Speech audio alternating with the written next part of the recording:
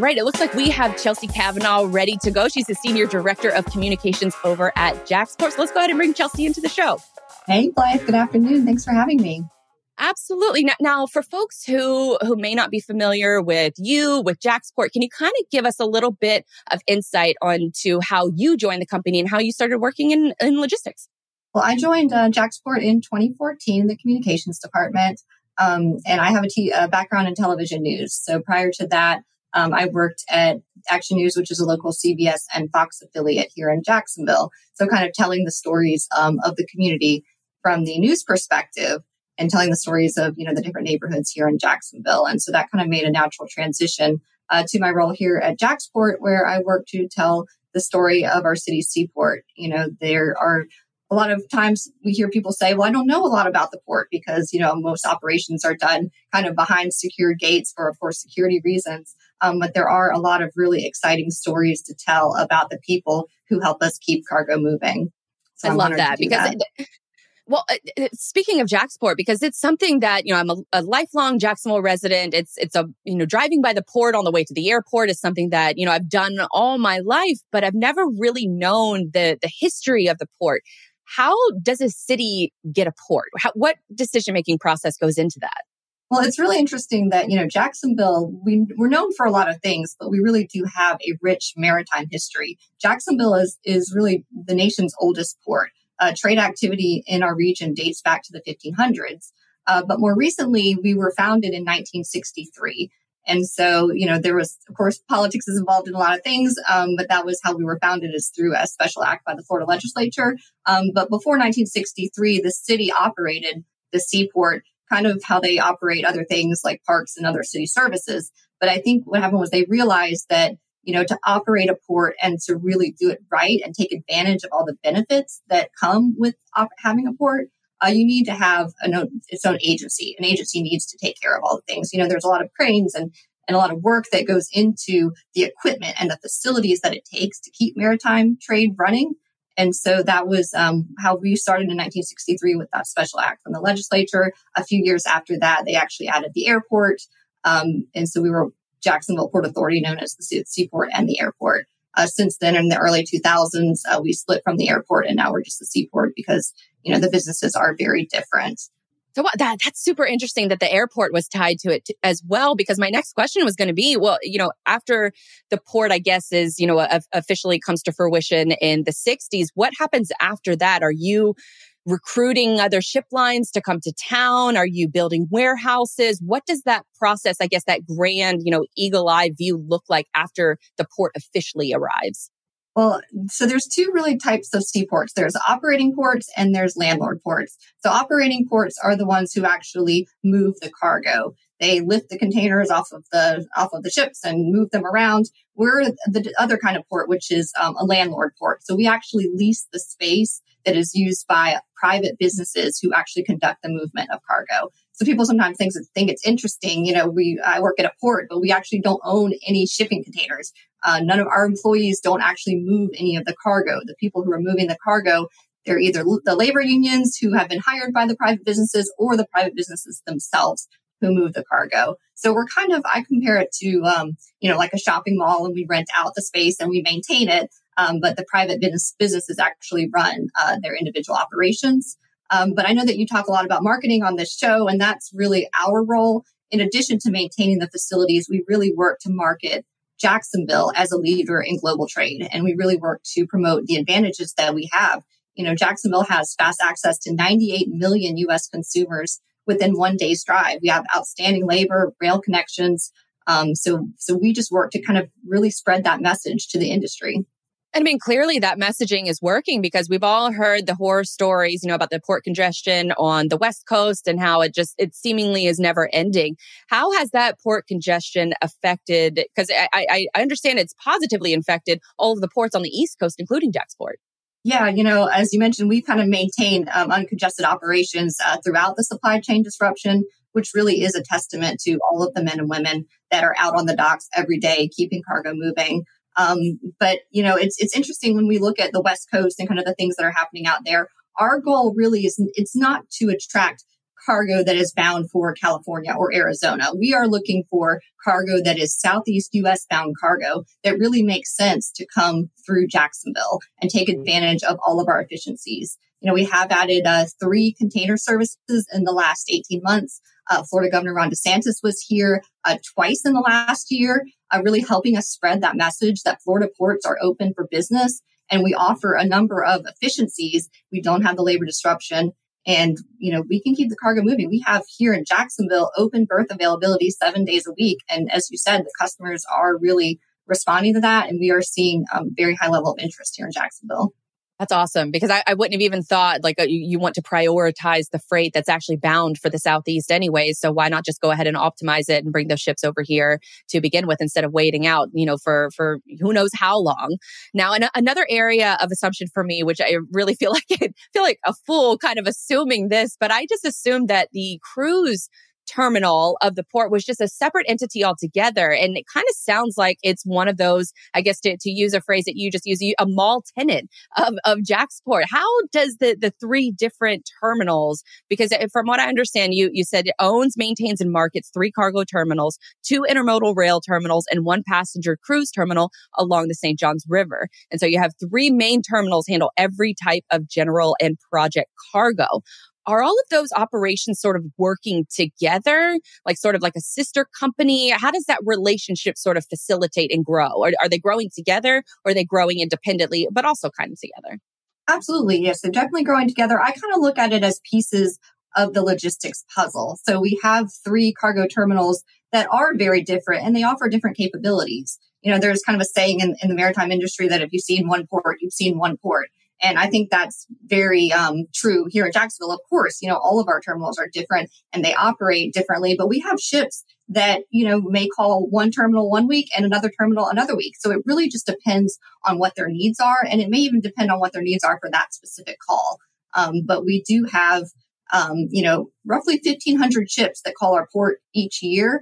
And we move about 10 million tons of cargo annually. So each of those terminals do stay very busy. We are one of the nation's most diversified ports. That's something that we're very proud of. So we move a lot of different cargo types. Containers and autos are the 2 biggest that we move, but we also move military equipment. A lot of people may not realize that we are one of the nation's 17 strategic seaports. We are the only port in Florida that moves military cargo for things like national defense and foreign humanitarian aid.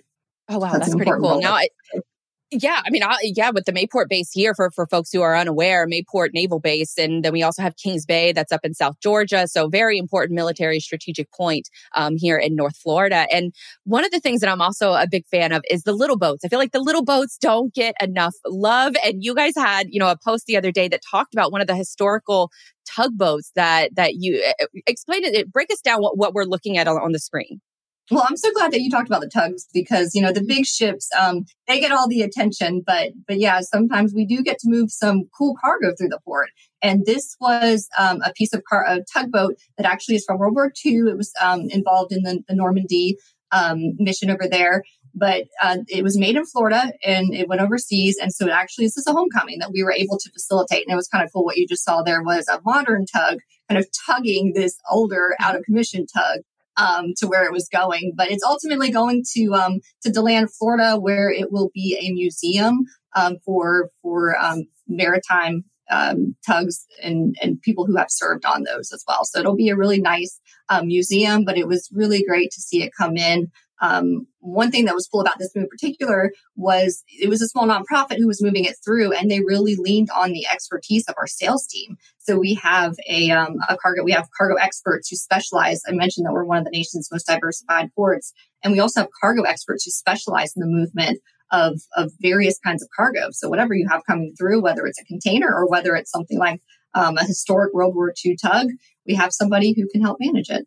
I love that. I love the little boats need love too. And one of the other stories of JAXPort, I feel like this story has been, sort of a constant for me, is harbor deepening. You heard years and years about how we have to get the approval for harbor deepening. And then when it actually started and getting all the funding and now that's actually been completed. Can you break down the significance of why a harbor needs to be deepened to begin with, and then what happens now that the harbor has actually been deepened?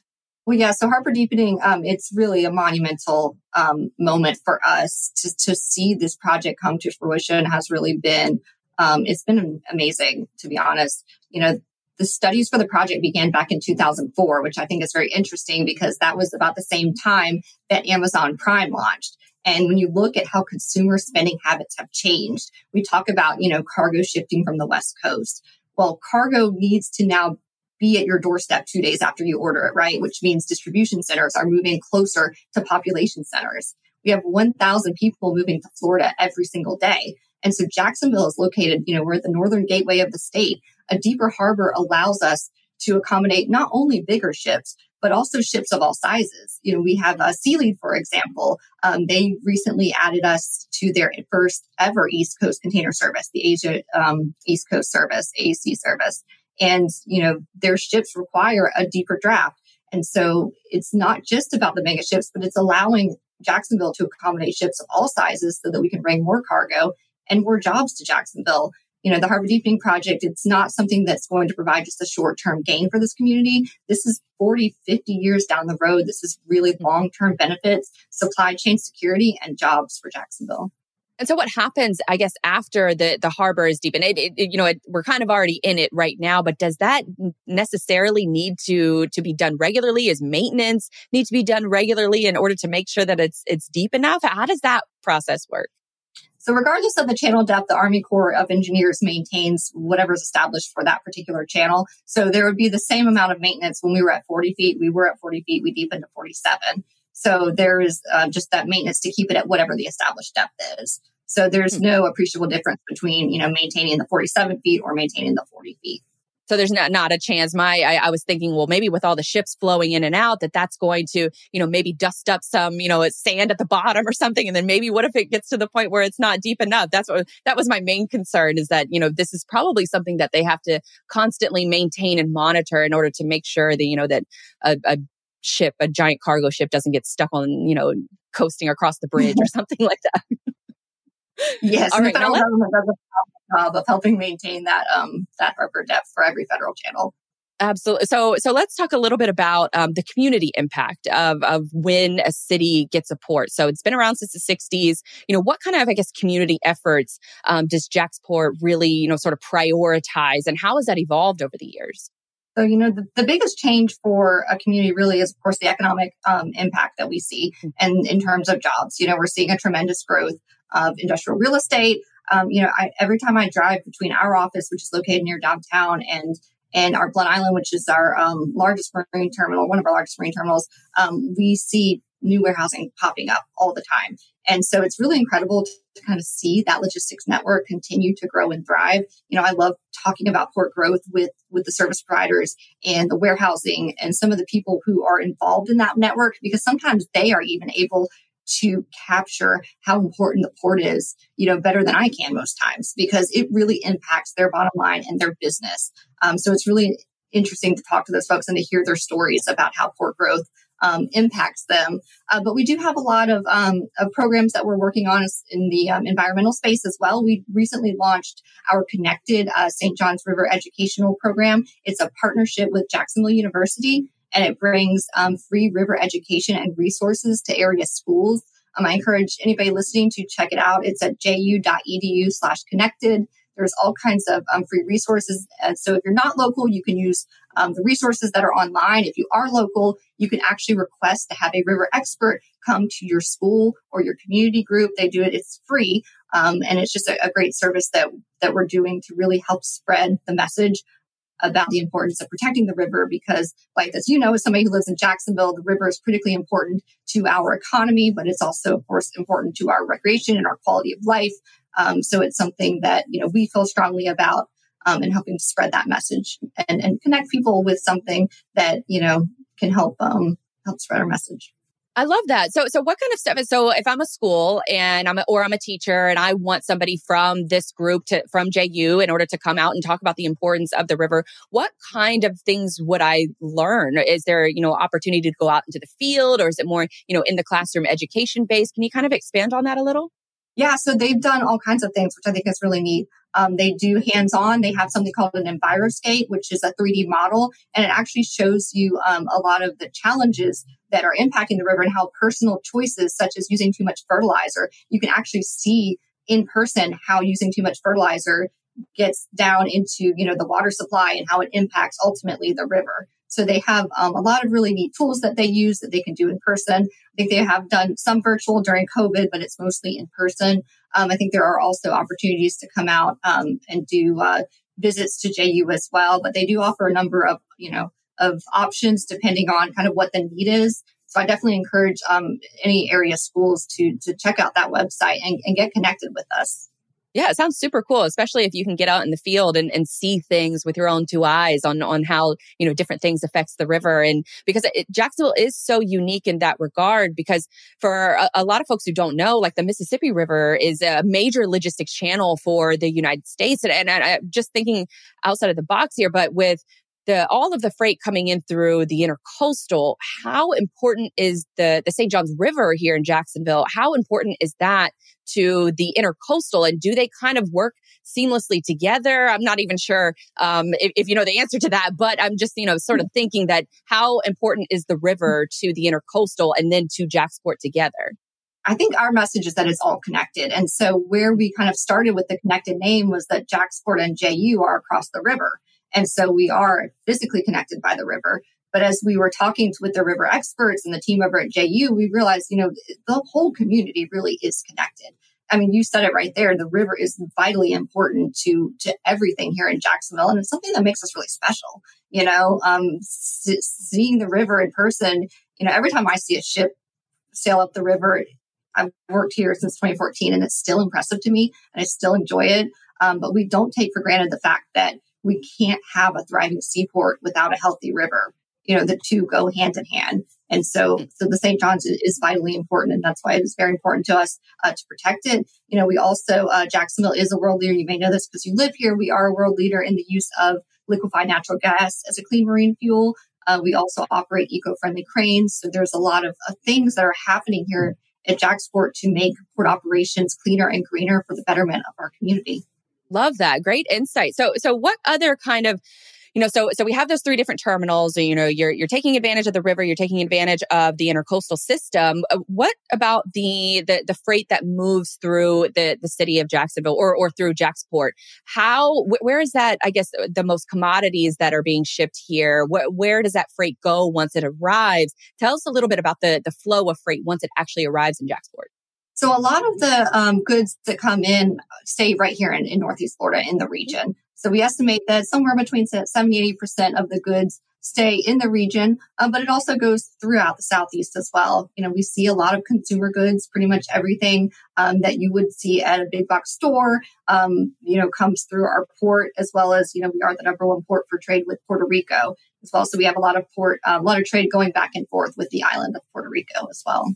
And so one of the other bigger stories over the last couple of years has been semiconductor chips, and because they're so vitally important with really how all of our society functions. I mean, we wouldn't be able to do this interview right now without having some kind of a computer chip in our devices in order to communicate that. And another big proponent or a big advantage for using the chips is also auto transport, which is, if I'm not mistaken, the number one cargo that moves through Jacksport. Am I mistaken in that? Or how is that, I guess the semiconductor chip affected the auto commodities that are coming through Jacksport? Hopefully I said that right.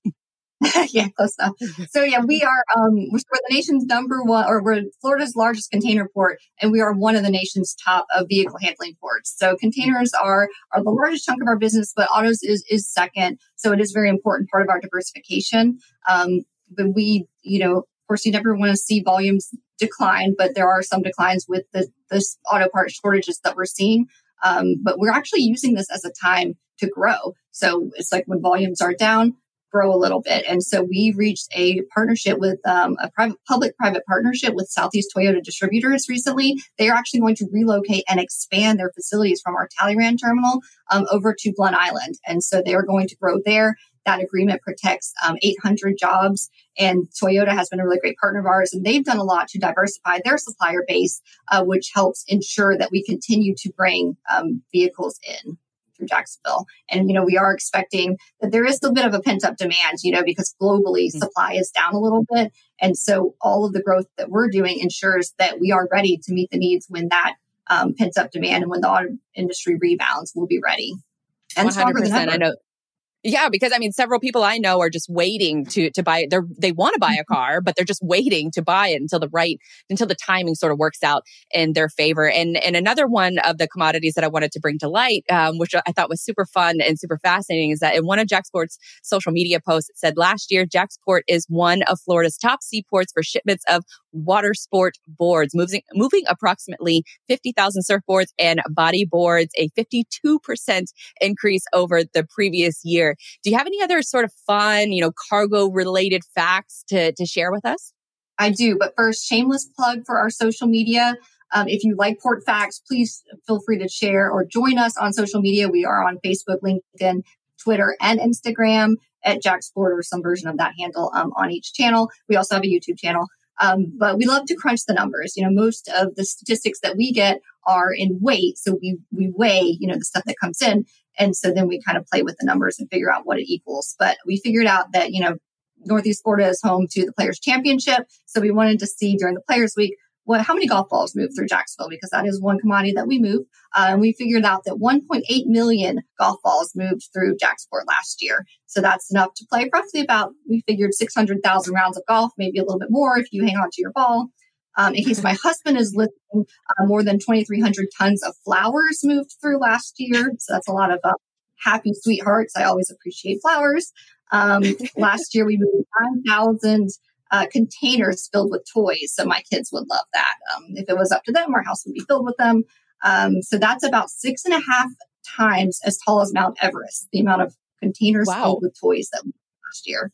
Yeah. So we help, but we try to help out where we can. That's awesome. I love those factoids, because that's another thing I think not a lot of people know is that PGA headquarters is also in North Florida, as well as, home to the Players Championship, which is one of, it should arguably be the fifth major. In my eyes, it's the fifth major anyways. Now, you had mentioned your husband, who is actually an employee of the Jaguars, longtime employee of the Jaguars. I believe he's in charge of the video department. And if anybody has ever watched any Jaguar related videos, especially in game, I'm not just saying this because you're on the show, but hands down, best video team in the entire NFL. I will go to war for that statement. So tell us a little bit about your trip to Canton, because Jaguars are getting their first Hall of Fame player nominated, inducted into the Hall of Fame this week. And you and your husband are actually headed up there tomorrow. Tell us a little bit about your trip and anything that you're looking forward to doing and attending. Yes, Big Bo. It's finally his time, right? We can't believe it. It's been a really long time coming. My husband actually, as you mentioned, he works with the production team, and he's been in the room every time when they have the moment where they either call Tony or they knock on the door to say, if you get the knock, you made it. If you get the call, you didn't make it. And so, the production team is in there because they want to interview him and all of that. And he's always been there when Tony got the call saying you didn't make it. And so he's really excited. We're really excited. My husband's actually already up there because they have their preseason game tonight. I'll be flying up tomorrow, but we're really excited. Especially in the last few years, there's been so few moments to celebrate as a Jaguars fan, especially we think about last year. So it's just a really exciting time to just come together, with all the fellow Jags fans and just really have a moment of excitement. Tony my husband just tells me that he's, such a great guy, and he's known him for a very long time because he's been with the Jaguars for 10 years. And, he just tells me if anybody deserves it, it's Tony. So we're really excited to celebrate and just be a part of Jaguars history, it really feels surreal. But I do want to mention that one thing that my husband's been working on, his team has been working on for the last year, is a documentary on Tony's, the journey to the Hall of Fame. And even if you're not a Jaguars fan, I highly recommend, if you're interested in football, and hearing, the highs and lows of kind of a journey like that. I definitely recommend checking it out. It'll be out on Jaguars.com in the fall. I think in October it'll come out. I love that. And I love echoing that statement because you're right. It has been, the cheering moments have been few and far between the last few years in a variety of different ways. But it feels good to finally have, a little bit of hope going into the season that's coming up. And then also to be able to celebrate, sort of a lifelong fandom of just the Jaguars being in Jacksonville and finally getting the accolades that I think a lot of this fan base and a lot of these players who have poured, their blood, sweat, and tears into this organization. So I echo that statement. Thank you so much for sharing that story. Where can folks follow more of your work? Where can they follow JaxPort? All of that good stuff. Because you said it, you have great social media. So where can folks follow it? Yes, we are on Facebook, LinkedIn, Twitter, Instagram, and YouTube. And, we really try to share the stories that as much as we can of the port community. So please check us out. Jaxport.com is the website. It talks about all of the different commodities that move through. So if you're ever just kind of curious about what's going on at JaxPort, check out Jaxport.com or our social media channels. Awesome. Thank you so much, Chelsea. Have fun up in Canton. And we will look forward to that documentary coming out in October. Appreciate your time. Thank you for having me.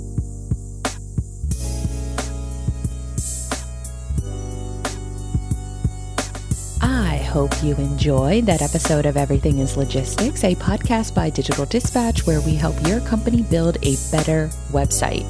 And speaking of my company, I founded it back in 2018, but we recently streamlined our website services plans. So if you want to check out how we can help you and your marketing team build a better website and connect those ROI goals, then go visit digitaldispatch.io. You can also check out past episodes of this show and every show by hitting up the resources page on digitaldispatch.io or on everythingislogistics.com.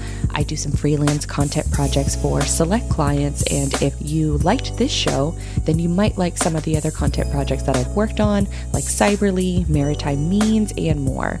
But until next time, I'm Blythe Brumleve, and I will see you real soon. Go Jags!